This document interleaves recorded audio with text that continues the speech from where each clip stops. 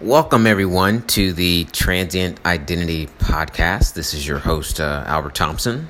In our initial session, we're actually going to kick off the topic of speed, or the speed in marketing. Have you ever listened to a guy called Gary Vayner of VaynerMedia? You've witnessed an individual who gives these very poignant, sort of brash, in your face, but very direct aspects of business guidance and advice. And one of the things that he talks about is speed. In his quote, speed over everything. And there's probably nothing more real than the times we're living in right now, in this sort of pandemic mode in which how fast things really just change.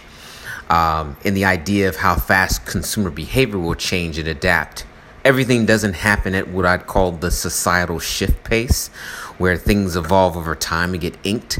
But the notion of speed is what keeps you hyper competitive in business. And, a lot of his philosophy is like, look, when you think about speed, you need to recruit speed the same way that sports teams actually draft speed.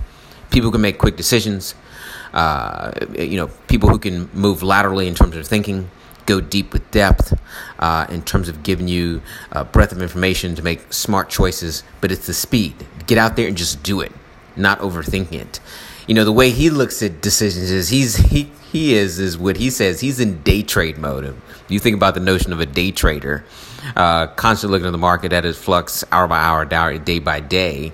It's a hyper intensive job. So his thing is that that's the consumer speed. Consumers move at the speed of day trading, not essentially looking at long-term reactions and response in the marketplace. The fact that there's an ebb and flow that's constantly shape-shifting every single day.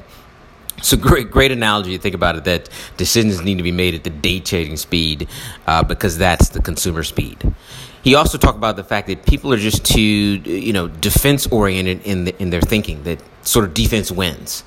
And it's very misleading. His thing is, go get it, go after it, experiment, fail, test, learn, because being defense oriented or conservative thinking can be very misleading that is a path to success. Everything is just not that sort of game of patience. So very interesting to hear him talk about the notion of being on the offensive, being out there testing and learning, trying, adapting, seeing what the consumer doesn't like, and essentially to keep it moving.